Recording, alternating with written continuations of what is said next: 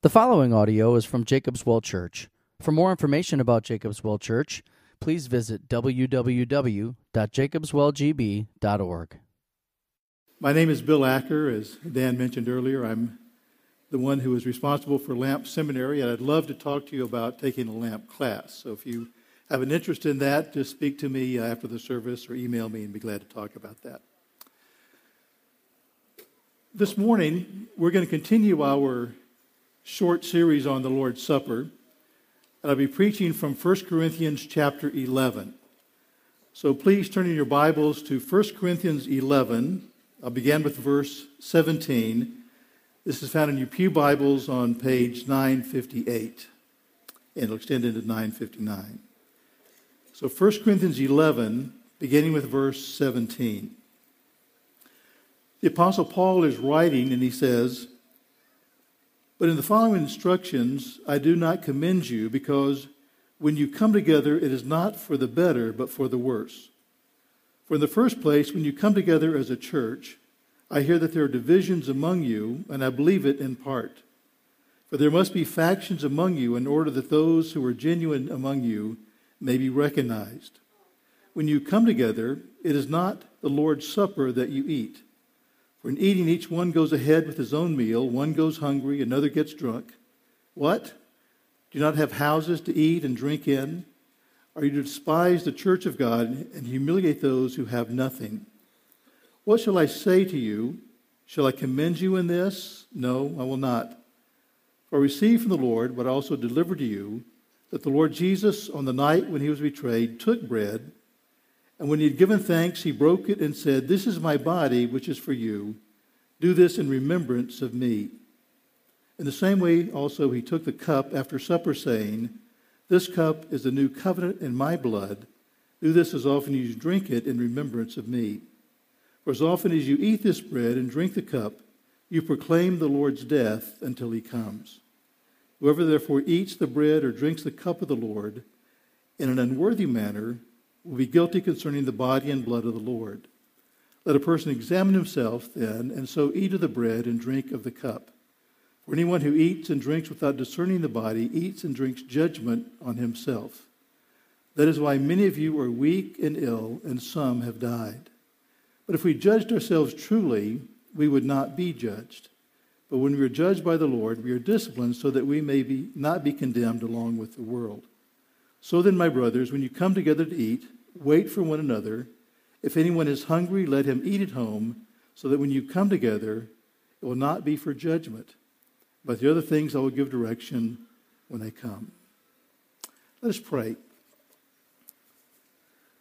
Heavenly Father, as we come this morning, we do ask for your Spirit to give us understanding of this passage and help us to apply the principles and instructions you give regarding the Lord's Supper to our situation in the church today. In Christ's name, amen.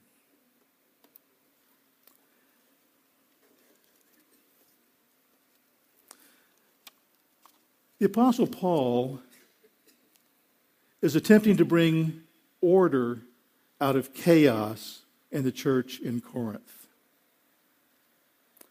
Bringing order out of chaos. We know what chaos is. If you go into my workshop on any given day, it's going to be chaotic. Or you go into my garage. Or you go into one of your children's room and all the clothes are strewn on the floor and the closet's empty. We know what chaos is. And chaos can be a difficult thing to kind of wrestle with, because sometimes we kind of like things chaotic. I can go to my workshop, I know where every nail, every screw is in that mess. But it reaches the point where I can't really work like I need to. And so I have to go in there with the trash can, throw away trash, put things back where they belong, sweep the floor, all that kind of stuff. You have to tell your kids, or you go in there yourself and you throw all the dirty stuff down the laundry chute, and you put stuff that's clean back up on the hangers. You get things back in order. And they stay that way for a period of time. And so here the Apostle Paul is giving instructions to bring order out of a very chaotic situation in the church in Corinth. Now, the church in Corinth was a church that had numerous problems. And we sometimes say we want to be like a New Testament church. We say, well, which church? We don't necessarily want to be like Corinth. But they had problems regarding factions. They had problems regarding sexual immorality. They had problems regarding idols and so forth. And they had a problem regarding their celebration of the Lord's Supper. The people had a self-centered attitude. And it appears that they would celebrate the Lord's Supper in conjunction with a love feast, which is what was called a feast where they would show love to those who were poor. They would have a big meal, and in conjunction with that meal, they would celebrate the Lord's Supper. But the problem was the people abused the love feast. It appears that those who had a lot would bring what they wanted to bring, and they would eat it themselves. And the poor people who had nothing would get nothing. And the Lord is telling through Paul that this is not correct. They were selfish. Some people would drink too much. And you can imagine what we would think today if we had a church dinner and somebody brought a bunch of T-bone steaks they had grilled at home and kept hot, and we bring our green bean casserole and we set that down. And then when we get to eat, they say, hey, no, the steaks are for us, the green bean casserole, that's for you. That's all you're going to get. Well, we would, in our culture, we would never even think of doing that. But in their culture, they saw no problem with it. That's what they did. Once in a while, we will run into someone who has that kind of a mindset. I can remember talking to someone, telling them that somebody's going to eat with us, and he said, well, be careful because this person has a tendency to take everything. And he said we had him at our house for dinner. We had a casserole, handed it to him first as our guest, and he literally raked everything onto his plate. Well, that's not polite manners in our country. And so when he was at our house, we said, well, we want to check this out, so we gave him the salad first. And he literally took everything and then emptied a bottle of salad dressing on the salad. He was not very socially inept. He was socially inept, I guess. And so then when it came to the main dish, we served him what we wanted to have. Well, we don't do that normally in our culture, just take everything for ourselves. But they did in Corinth. And the poor people were left in the lurch because they didn't have things they could bring. And this was a meal designed to provide for their needs. And then they would go right from that self-centered, chaotic situation into a celebration of the Lord's Supper. And it appears as though there were even some who would do the same thing there. They would take the bread for themselves and the wine for themselves and leave nothing for someone else.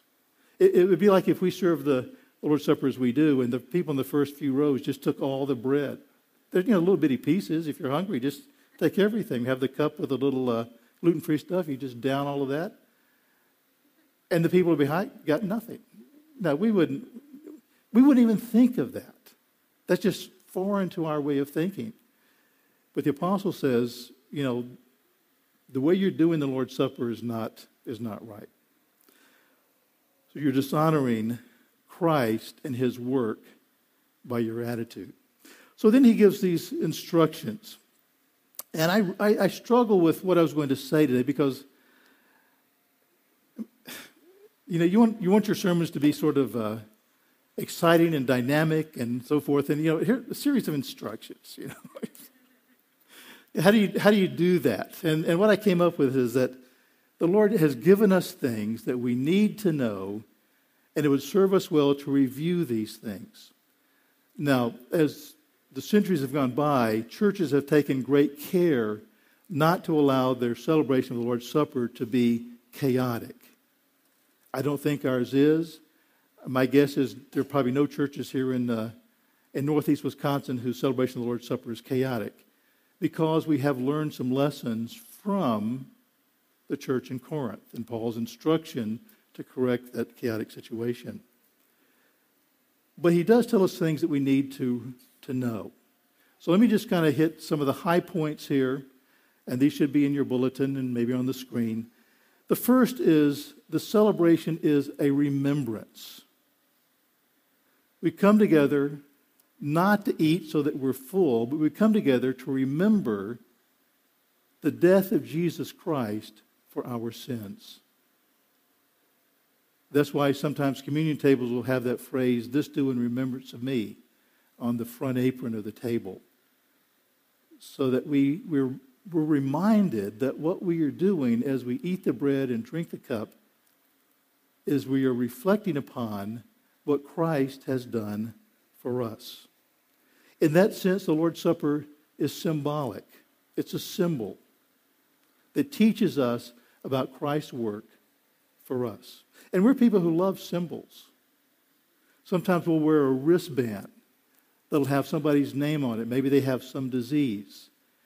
And we remember, we look back, the fact that they contracted this disease. We look forward to the time when there's a cure for that disease. Years ago, there would be soldiers' names who were prisoners of war.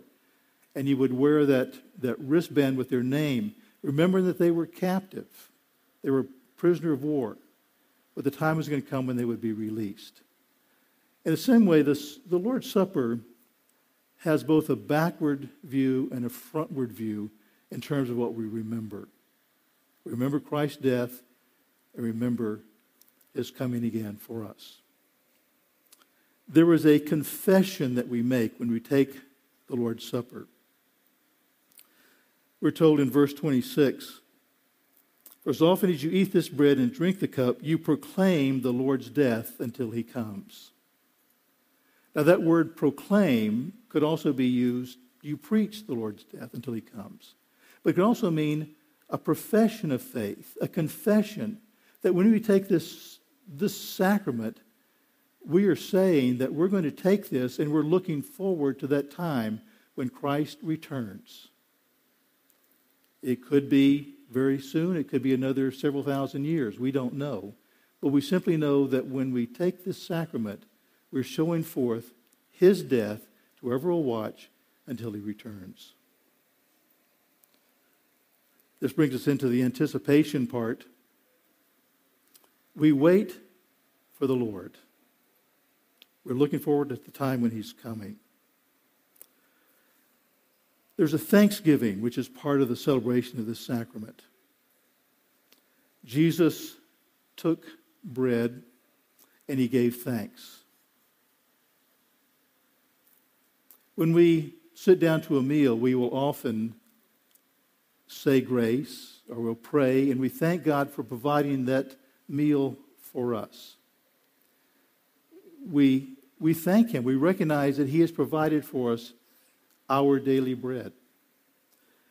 And so as we take this sacrament, we thank God that he has made provision for our sins. The Greek word for give thanks is a word from which we get the English word Eucharist. So sometimes we'll hear the Lord's Supper referred to as the Eucharist. And it means a giving thanks, a recognizing that God has provided for our salvation through the work of Jesus Christ as he died in our place.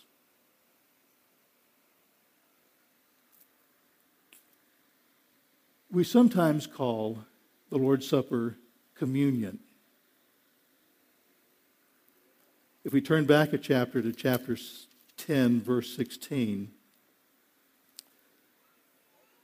it says, "The cup of blessing that we bless, is it not a participation in the blood of Christ? The bread that we break, is it not a participation in the body of Christ?"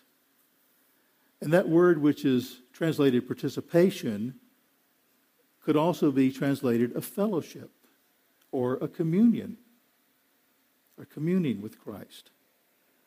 So we call the Lord's Supper communion at different times because we recognize that something happens when we eat the bread and drink the cup, that we have a connection with Christ. Christ isn't far away, but he's present in the sacrament. He's present not physically, but he's present spiritually.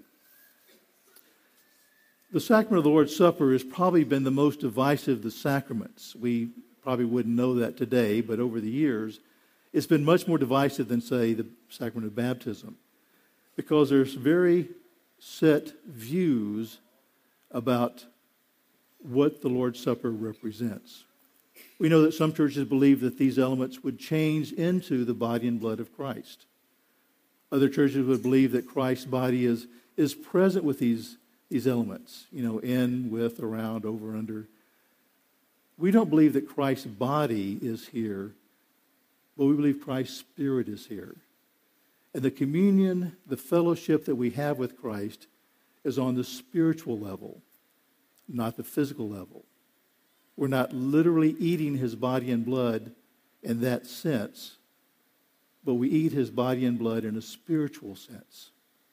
In John chapter 6, Jesus kind of talks about that. He's not talking about the Lord's Supper, but he's talking about eating his bread, eating his body, and drinking his blood. And we realize he's talking about something which is spiritual in that passage. Christ is spiritually present in this sacrament. There was an examination which we are to do before we partake. And this is one of the reasons why we have a concern about children taking the Lord's Supper. Because when somebody takes the Lord's Supper, they're saying, I am a believer in Jesus Christ. I understand what Christ has done for me. And we want to make sure that those who take this sacrament understand that. Children can, obviously, but we just want to make sure that they do. That's why we have the communicants class, to prepare children to take communion. But nevertheless, in the Lord's Supper, as we partake the Lord's Supper, we're to examine ourselves. The Shorter Catechism, question number 97, says, what is required to the worthy receiving of the Lord's Supper? And the answer is, it's required of them that would worthily partake of the Lord's Supper, that they examine themselves of their knowledge to discern the Lord's body, of their faith to feed upon him, of their repentance, love, and new obedience, lest, coming unworthily, they eat and drink judgment to themselves. We recognize that this judgment is not a judgment of damnation, but it's a judgment because the Lord is not pleased with what someone is doing. And so we examine ourselves to make sure that we are worthy to partake of the Lord's Supper. It doesn't mean that we are sinless, otherwise none of us would ever be able to take the Lord's Supper. But it means that we take the Lord's Supper in the right way, having regard for his body. Now, there are two ways that we can understand his body. One, it seems like the older commentators, the older scholars, viewed his body as truly the body of Christ that was sacrificed for us. More recent commentators would view this as an understanding of the body of Christ as the church. And there's good merit for that interpretation because of what was going on in Corinth. The people seemed not to have a regard for the body of Christ as the church. They were just selfish in their approach to spiritual things in the Lord's Supper. But nevertheless, we need to have an understanding that we are part of Christ's body. And as we partake of the sacrament, we do so as part of his body. And there's that warning, and that's one of the reasons we don't want people who are not believers to partake of this sacrament, or those who don't understand what is going on to take this sacrament, lest in some way, shape, or form, that judgment might fall on them. Now, how do we celebrate the Lord's Supper today? John Calvin, kind of summarized what it means to receive the Lord's Supper in a worthy fashion. And he said this before the Confession of Faith was written in the Shorter Catechism. He says, you receive the Lord's Supper in a worthy manner when you come in faith and repentance. Faith and repentance.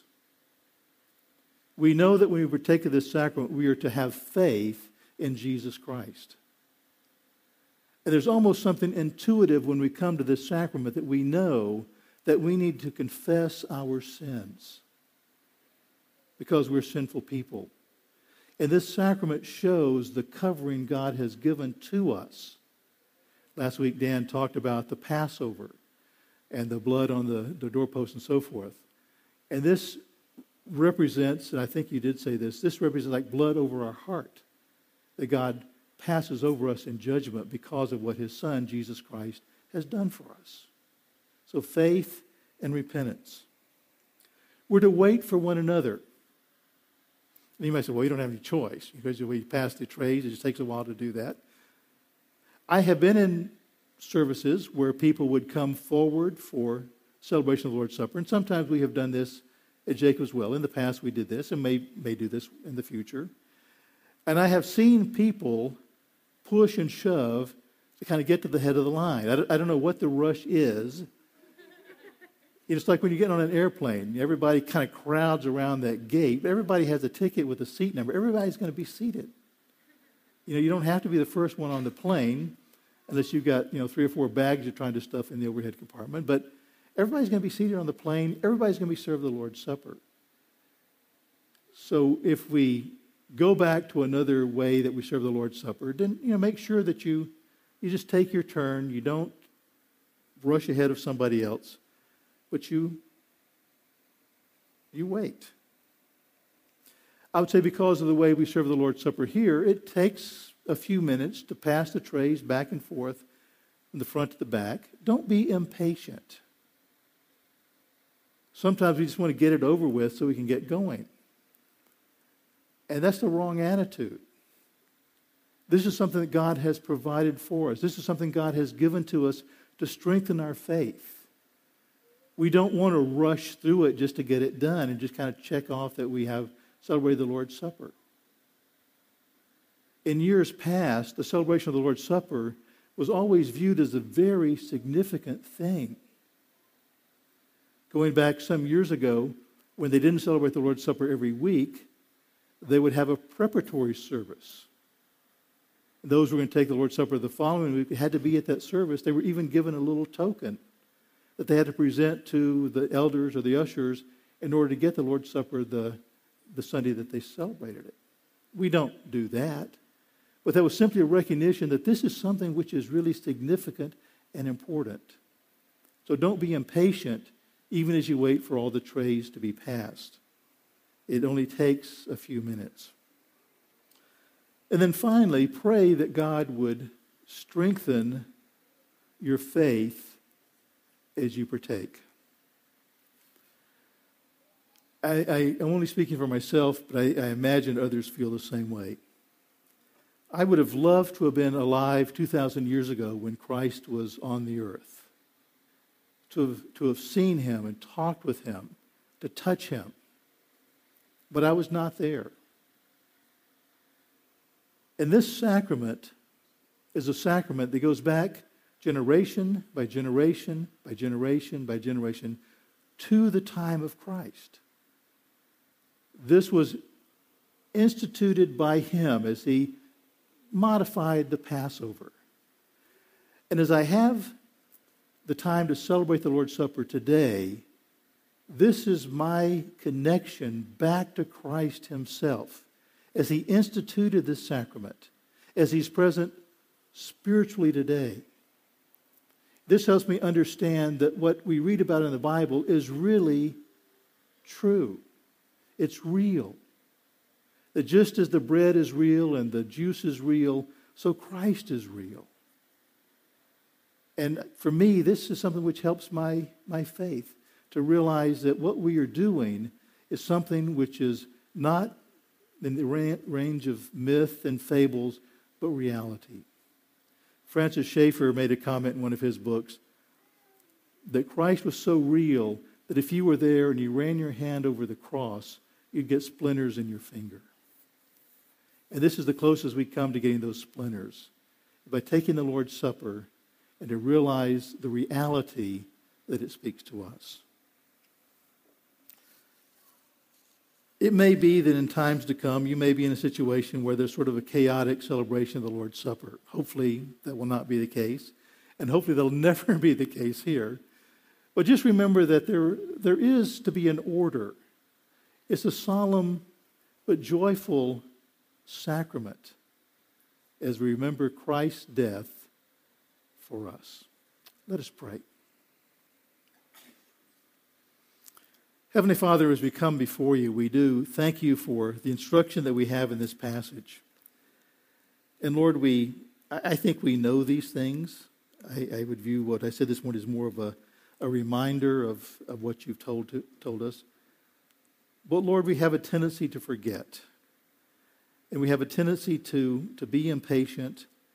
We have a tendency to want something without having to work for it, I suppose. And help us not to have that attitude with the Lord's Supper. Help us to be reflective, to think, to pray. Help us, Father, to be introspective in a sense. Help us, Father, to do all these things which you tell us in this passage. And to recognize that there is a great truth which is portrayed in the sacrament of the Lord's Supper as we are spiritually feasting on Christ. In his name, amen.